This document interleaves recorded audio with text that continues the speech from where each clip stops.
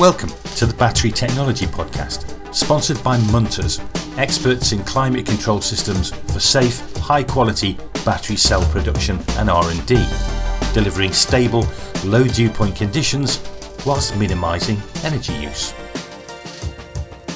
Episode 14.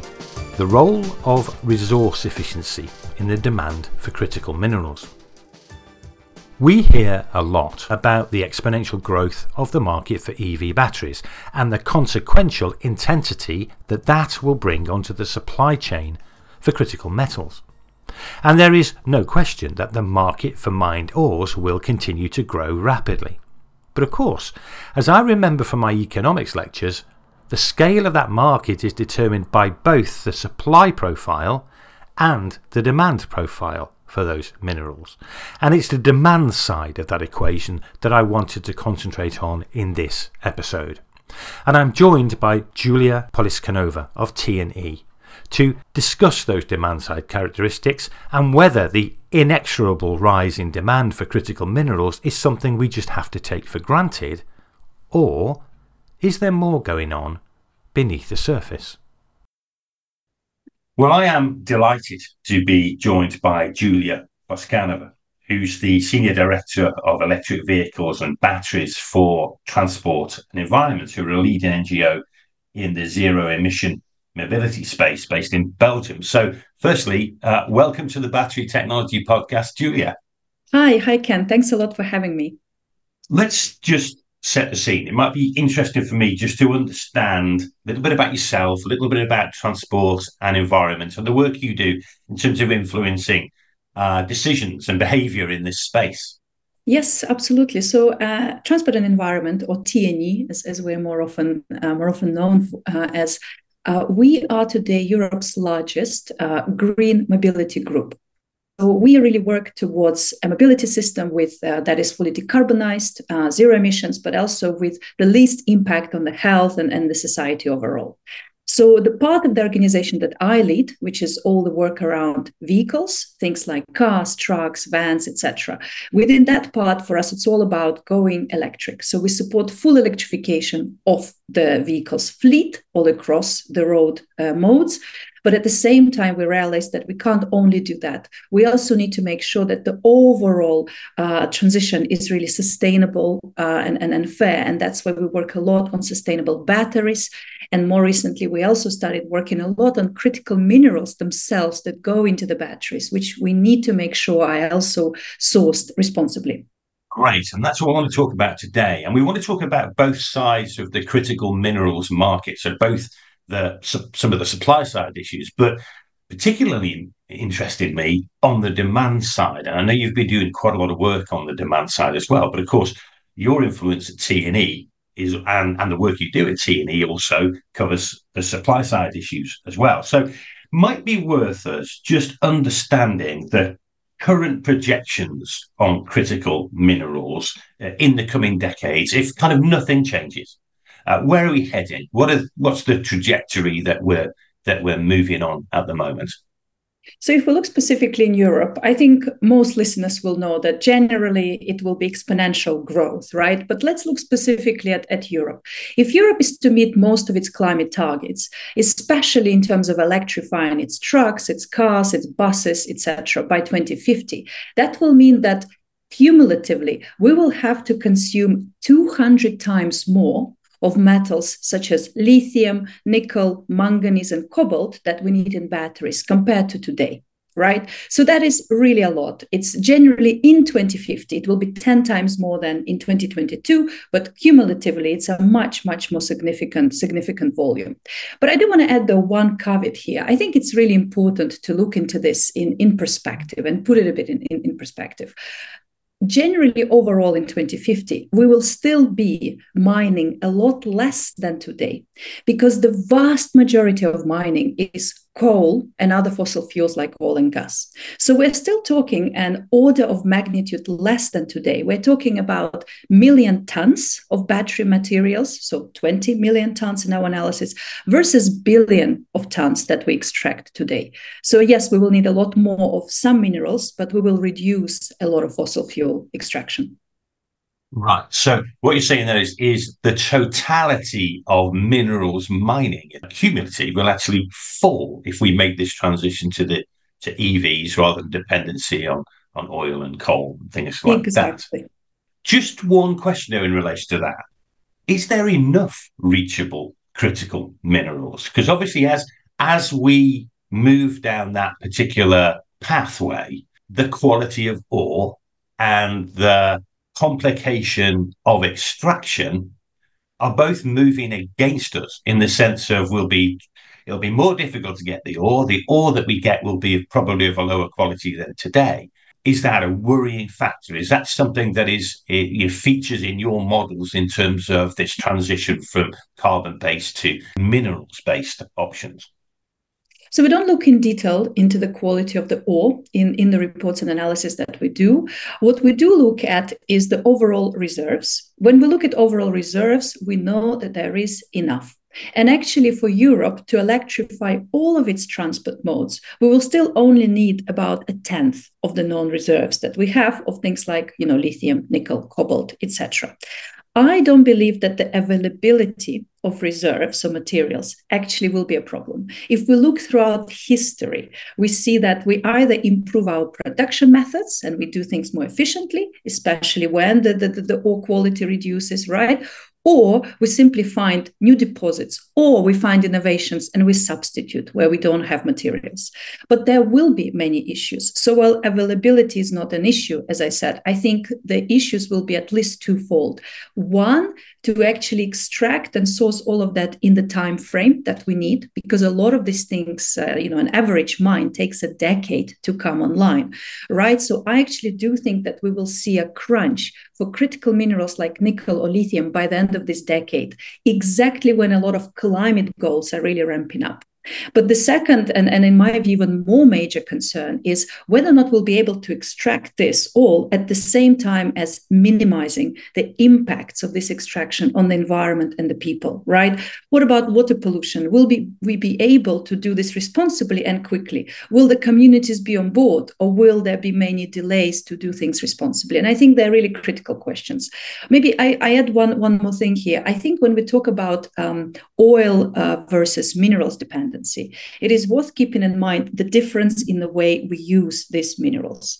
With coal or oil, you extract and you burn it straight away. They're your running costs, right? You need it all the time. And if there is a global shock, it impacts you straight away. It's very different with minerals. You extract, you turn this into products. You use the products for a while and then you can recycle. So with the right policy, you can actually build in resilience and long-term preparedness into your system so you're not so prone to global shocks. Because there is a point that I've heard from people that essentially say, hey, aren't we just replacing an economy based on oil dependency and replacing that with an economy based on critical mineral dependency? It was simply changing, switching the dependencies, if you like.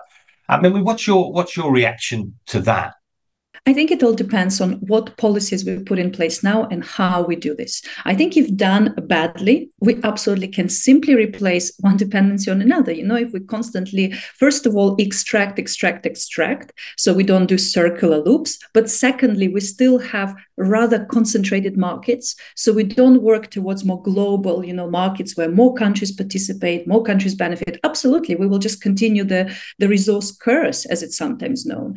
But if we do build and that's what we're trying now to do in Europe via, for example, battery recycling mandates, we build into the system the requirements to recycle, to make products with recycled minerals, to recycle them at the end, to really prioritize recycling in our critical minerals policy, then we can actually do differently. There is no reason why, in a good scenario, we can't actually, we will need to, in the next decade, extract more minerals, no question about it.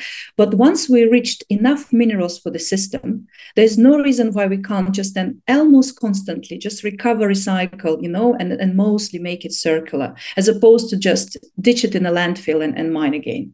We're lucky in the sense of that we're starting this industry, if you like, with an understanding of our responsibility to the earth in terms of recycling. The coal-based and carbon-based industries didn't really start from that perspective.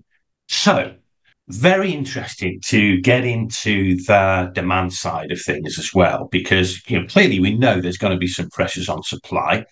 But of course, supply is only one part of that equation, because on the other side of that equation is actually, is there anything at all we can do to mitigate the demand side so that we can balance those two sides of the equation a little better than currently? Could you just kind of start that off by just talking through some of the work you've done on the demand side and what that is telling us about what our potential options are going forward? Right, absolutely. So, what we as an organization generally have expertise largely in electric vehicles, right? So, downstream of this entire supply chain. And what always amazes us is when we talk about critical minerals, be it in Europe or globally, we always talk about the supply as if the demand is a given, right?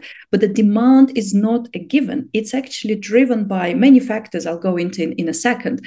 And what is really important to understand is, especially regions like Europe that do not have huge mining capacities, for them, the biggest lever to influence their critical minerals policy is actually work on the demand to make themselves, using less and needing less. It's not just an environmental policy to mine less. It's a sound economic policy when you have scarcity of materials. So what we wanted to do in our report, we published now a few months ago, called Clean and Lean. So do check it out if you're interested. I'll make sure there's a link to that report on the show notes for the podcast for people to look at. It's a really fascinating report, and I would encourage people to read it. Thanks. Thank you, Ken. So what we have done in this report, we looked at the demand that Europe will need to meet its climate goals, notably because we looked specifically at batteries, we looked at a full electrification of the fleet, and we developed a few scenarios. So business as usual, as I said, very, very huge increase in minerals. We just do business as usual. Business as usual means people still buy large vehicles. Everyone just drives to the supermarket to do some shopping. And generally, we continue using the chemistries we more or less use today. We've, of course, integrated all the industry trends into that, right? So just kind of the usual business as usual as the likes of usual forecasters predict. And then we developed two more scenarios. One was the more middle ground scenario where we do more of, for example, smaller, more compact, efficient vehicles. We do more innovative chemistries, and people also just use less of their private vehicles. So there's less of privately driven kilometers. And a final scenario, what if we do all of it to the maximum? So I'd like to actually discuss some of these findings. The most important thing to stress is in all of this, the most important factor that can really reduce our demand for battery minerals by 2050 is actually simply downsizing the cars and the batteries themselves. I don't know how many listeners know, but if you look around today, you'd think everyone just wants a big car. But just about a decade ago, only 5% of Europeans bought SUVs, those big vehicles.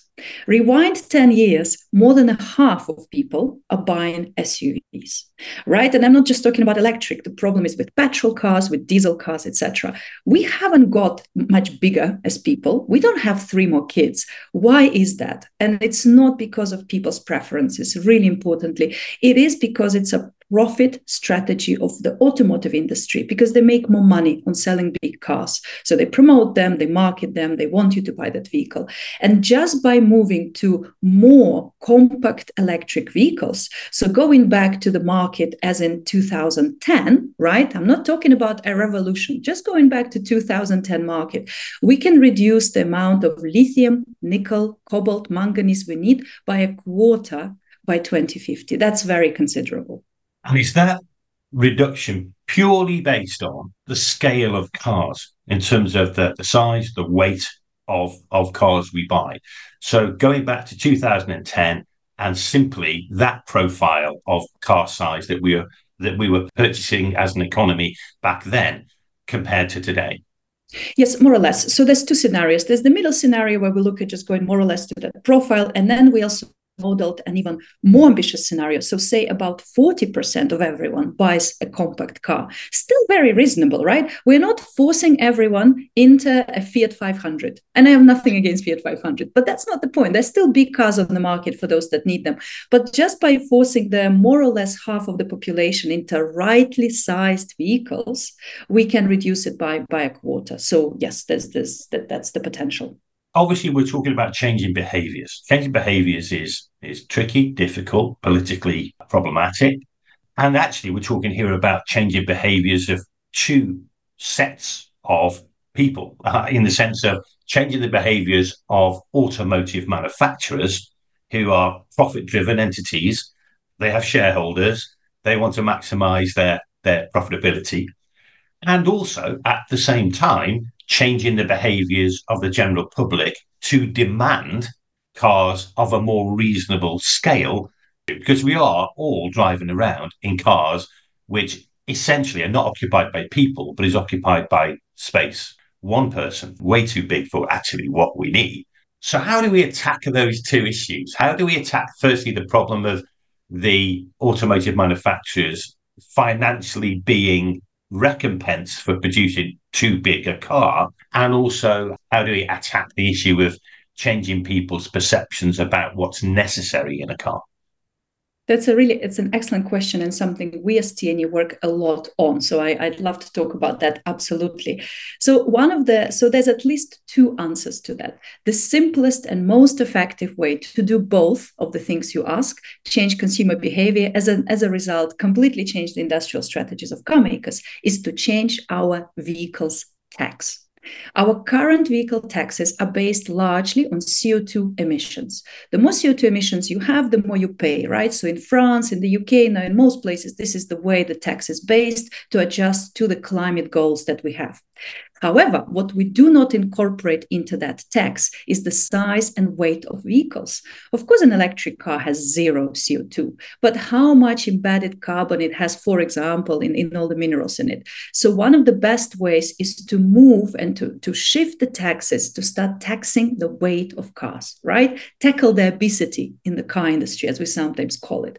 This is really effective. It does two things. On the one hand, it really shifts the consumer behavior, because consumers suddenly can buy much cheaper a smaller vehicle, and they get a bigger subsidy on this compared to the larger one. So most people actually make the switch. Taxation is incredibly influential in driving people's behavior. But on the other hand, because more and more people want to buy these cars, because this is where your subsidies are on EVs, car makers adjust their production plans and they start producing these vehicles more. So it's very effective. But it's not the only way. There are other ways also on top to do things. One is a more innovative way today that France has recently done, and it's called social leasing of electric vehicles. The idea is that the government subsidizes leasing of small compact electric cars for around 100 euros a month, very cheap, but only small vehicles, and they subsidize them for low-income families. So everyone has access to an EV. But what is interesting, so it's a kind of a subsidy, right? You see why it's helping the people. But what it has also become is a really good industrial policy, because as part of that, the French government couldn't actually put it out at the time they wanted, because they didn't have enough small EVs to actually support. So what they've done, they've delayed the scheme by 1 year, and they worked with car makers for a year to make them actually start introducing, plans to produce these vehicles. So it's no surprise that just a few months before the scheme entered force, which is in January this year, in 2024, car makers like Peugeot, Citroën, and others announced small cheap models because they adjusted their plans to this scheme. So that's just another way to do it. And one final thing, there's also things we can do at European level. We have car CO2 standards for car makers at European level, but what we don't have is some kind of environmental rules for electric vehicles to also reward car makers for doing smaller, more efficient batteries, for example. Thanks for listening to the Battery Technology Podcast. We're very pleased that you've joined us. And as we go into 2024, we've got a lot of new episodes in the pipeline featuring some outstanding guests. And we're going to try to release episodes on a fortnightly basis, which is a bit quicker than 2023, simply because we've got so much to go through. And please, if you have the opportunity, subscribe, maybe leave us a review. That really helps other people find the Battery Technology podcast. And listenership is growing rapidly with every episode now, getting about 25% more downloads than the one that preceded it. And of course, if there's a particular development that you wish to highlight, please let me know. We're always interested in hearing about the latest advances. My contact details are always in the show notes that accompany each episode. And now, let's get back to this fascinating conversation. Just want to pick up on a point, though, because one of the challenges, I think, is the fact that if we are introducing a taxation system based on weight of cars rather than emission of cars, one of the problems, of course, is that EV batteries are extremely heavy. In fact, in some cars, the battery itself can weigh as much as a car did, years ago, just the battery itself. So obviously, there's a bit of a mismatch there. We're talking about a technology which essentially is fairly heavy, the battery, and at the same time, we're talking about rewarding lightness. I guess one of the ways that we can address that is by the chemistry of the battery itself.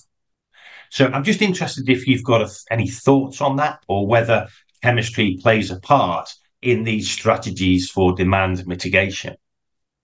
Yes, absolutely. And in fact, going for resource-light chemistries is the second major issue in our demand report that we looked at, that also has a big potential to reduce the demand for minerals, right? So this is the second important topic. It brings up to 10% reductions from the broader reductions that we saw. So it's also very important. And here, what we see is some shift has already begun. So the shift from cobalt and nickel-rich chemistries, such as NMC, towards chemistries without cobalt or nickel, so lithium iron phosphate batteries, or LFP, is already underway for many reasons, for cost reasons actually primarily, but it is also helping with that lightness and efficiency in the battery. So it's already ultimately from the critical minerals, you only have lithium in your battery as opposed to also nickel and cobalt. So that's happening. That's very important. Well, clearly that also helps in the appalling issues that we see in terms of cobalt mining. Indeed, absolutely. But we don't have to stop here, right? So today we already made quite a lot of advancements in other completely resource-light chemistries. For example, sodium ion. So that's ultimately using salt, which is abundant, which is not critical in batteries. And 2 years ago, if we had this podcast, and if you asked me, because I like to think that I'm a bit of a geek in batteries, but actually, if you asked me, Julia, can we use sodium ion batteries in EVs? I would say no. Only energy storage. And rewind 2 years, and innovation actually made it possible. And there were many announcements in Asia, in China in particular. But just a few months ago, we even heard and saw an announcement from a European player, from Northvolt, also investing in sodium-ion batteries. So it's absolutely reasonable to expect that in the next 5 years, we will see sodium-ion entering the electric vehicle space, probably from the smaller affordable segment to begin with. And then we will see, right? And then who knows, right? I think the most important thing that we in Europe, when we talk about critical minerals, that we in Europe should do when it comes to batteries is invest a lot more into research, but also commercialization of this critical mineral light, sustainable technologies. We quite often in Europe like the higher end of innovation, solid state, for example, really fancy, absolutely necessary, don't get me wrong, but we don't pay as much attention to this more affordable, simpler batteries that will really make the mass market. They will make the mass market and they will reduce our dependency on critical minerals. So it's really a no-brainer. And I think our industrial policies and our R&D policies should be adjusted much more towards this front of things. And now, a word from a sponsor. Dryness is golden, especially in battery manufacturing. Vaisala offers world-class measurements with technologically best-suited products for ultra-dry conditions and critical filling and sealing operations. Vaisala knows dry like no one else. Visit vaisala.com/battery. reading the report, the third aspect of it is a really interesting field. It's essentially is an obvious one, but a really difficult one to achieve, which is this concept of transport switching, moving yourself from place A to place B doesn't necessarily require a car at all. Yes, so this is indeed, as you say, the third major part of our study, looking at the demand, simply reducing the amount of privately driven kilometers in cars themselves, which can be done in different ways. It is difficult, it's tricky. And I can speak on behalf of dozens and dozens of transport campaigners, part of our organization is TNE, who have been trying, even in European cities, where it's easier than, for example, American cities, to reduce, private car kilometers, modal shift, etc., for decades, and it's been difficult. So it's difficult, but it has a significant impact. So we're talking about 20 percentage points on average in a really very ambitious or aggressive scenario where, again, we're not talking about everyone going on a bus or bike, but maybe at least 20% of those people today using private cars doing it less, right? 20% in this area of work is very good, is really good. But what I would say is, compared to maybe 20 or 30 years ago, we have now learned a lot and we know how to do this. And maybe it sounds controversial, but what I want to say is the most important thing here is not to think so much about the carrot. Everyone thinks about the carrot. Oh, but you need to give an alternative. You need to make that bus really cool and cheap. And we want that shared vehicle everywhere. La, la, la. Yes, that's very good. That's very important, but it's not everything. What you also need is a stick together with a carrot. You need something that will make it a hassle for people to use that private car. It can be parking charges in cities, and cities are experimenting with that, and it's very effective. And it can be most effectively ultra and low emission zones that many cities, including London and Paris and Madrid, are now putting in place. Basically, put it a hassle for people. And what you will see is all of these unnecessary car trips, going to a supermarket for 10 minutes, will all be reduced because people will be like, right, it's a bit expensive and annoying. I will just, take a bus or walk. This is the way to achieve it. So we need to be doing local policies. It's not easy. There's been a lot of backlash recently towards that, but I just want to call on local politicians, stay firm. A lot of us really support you, and this is really the way to go. Do you think generationally it's on your side, in the sense of, as generations move forward and disappear, let's put it that way, the understanding, the appreciation that actually the old way of doing this, just simply driving to the supermarket, it's not good for the planet, it's not good for us, it's not good for anybody. That will kind of disappear naturally, if you like, to be replaced by a generation that thinks maybe slightly more progressively about what the options may be for transport. So I'd like to agree with you, Ken. I'd really like to. But, as I grow older, what I actually see is young people don't use cars. They really don't. And then they move out to suburbia, they have families, and they start using cars as well, no matter which generation they are from. So it is a generational thing, but every generation gets older, right? So you and this is okay, right? If you live in suburbia and you do longer trips, actually owning an electric vehicle is perfect for you. There's nothing wrong with that. But within cities, those people that live in cities, in densely populated areas with good public transport. I mean, in London, why would you ever own a car, right? And I think this is what I'm talking about. And if we reduce all those inefficient usages of private vehicle, we can already achieve a really substantial reduction in the demand for critical minerals and generally a much more pleasant cities and pleasant mobility system for everyone. A couple of things I just want to pick up on at the end of this conversation, which has been fascinating, and I'm really grateful for you taking me through this. Firstly is the role of recycling. We have a wonderful opportunity to embed recycling in this economy, and in a way that we've never had before.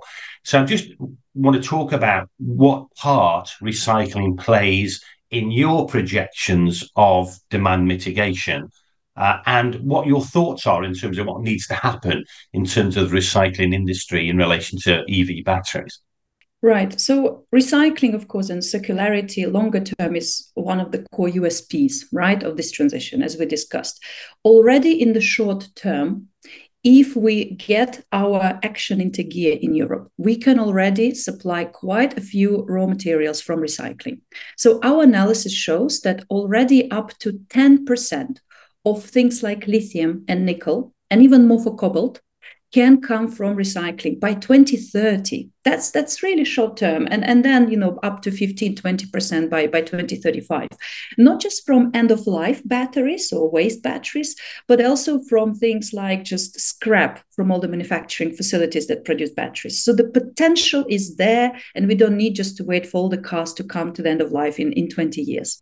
What is a problem today is that in Europe, we don't have enough of that industrial know-how and facilities to recycle. Batteries are recycled. It's a myth they're not recycled. They're just recycled in China, and they're fed into the battery manufacturing process there, right? We agree. So in Europe, we need to make that an industrial policy priority to scale recycling facilities, be it for lithium, be it for nickel, or in the future, for other chemistries, because it's changing all the time. So we need to stay flexible. And here, a number of policies that we already have and started can be really helpful. Most notably, implementing the new Critical Raw Materials Act that has provisions to do some recycling projects as strategic projects for Europe. And number two, simply designating batteries as hazardous waste, because this will help then to make it harder to simply export outside of Europe, and it will be recycled then here. Is a percentage of your expectation of reduction in demand? Do you make any assumptions in terms of what proportion of batteries will be recycled? Yes, so we do. So first of all, when we look at recycling, we actually put recycling into the supply side. So we always show how much of the supply could come from recycling, and it's just replacing primary mining. But let's just say the counting, it doesn't really matter where it is, right? So what we do, we look at the levels of recycling that the European battery regulation mandates, because we're looking largely at lithium, nickel, manganese, and cobalt in our work currently in terms of critical minerals. So in Europe, we will now have laws in the next few years where up to 95% of all the cobalt and nickel will have to be recovered from batteries. And in the beginning, a bit less, but further down the line, 80% of all lithium will have to be recycled. So we integrate these targets, plus we integrate how much realistically can come as scrap in the manufacturing of batteries, the gigafactories that are scaling, and altogether it gives us a volume, and that's the volume we are modeling, and that's where we see that it's about 10% of our needs by 2030, and it's a lot more by 2035. I actually believe that if we do this really rightly in Europe, by 2040, most of our critical minerals can come from recycling. But it depends on the policies we put in place now, whether or not we scale the technologies, where we have know-how, and that's not yet done. How optimistic are you? Fascinating work that you're doing at T&E to drive and influence people's thoughts in this area. But how optimistic are you? We can influence people, we can change people's behaviours to actually bring this to happen. So if you're in my line of work, which is an NGO trying to shape policies and more wider societal change, you have to be an optimist. I'm an optimist, otherwise I wouldn't be able to do what I do, right? What I do believe is that in the short term and in the next 5-10 years, it will be easier if politicians stay the course to achieve broader technological and corporate change in the way vehicles are produced, for example, at scale recycling. I'm a lot more confident about that. I'm a little bit less confident, let's put it that way, about the behavioral side of things. I think it's harder. I think it's different. I think the approach is different. But I think we just need to remember that the largest emitters in the world, the largest change actually does come from big corporations. So changing that already brings a lot. And then we simply need to take people with us rather than mandate things on them so much. And by taking them with us more and more, by showing the benefits rather than the bans, I think it will be a bit easier. You can ban things, you just don't call it a ban. You show it as you'll get an affordable electric vehicle. But yeah, you can't use your diesel one. Well, it's okay. You can still drive, for example. Well, that's a great place to leave it. And Julia, I really appreciate you taking the time to join us today on the Battery Technology Podcast. It's been a fascinating conversation. I hope you continue in the amazing work you're doing, and that we all move forward together and realise some of these fantastic opportunities that we have in front of us. Thanks a lot. It was really great to talk. So thanks also for giving the opportunity to share all these thoughts with your listeners. Thanks, Julia. The Battery Technology Podcast is a copyrighted GSE Media Limited production. For more details on how to reach us, you'll find our contact details in the show notes or at our website www.batterytechnologypodcast.com.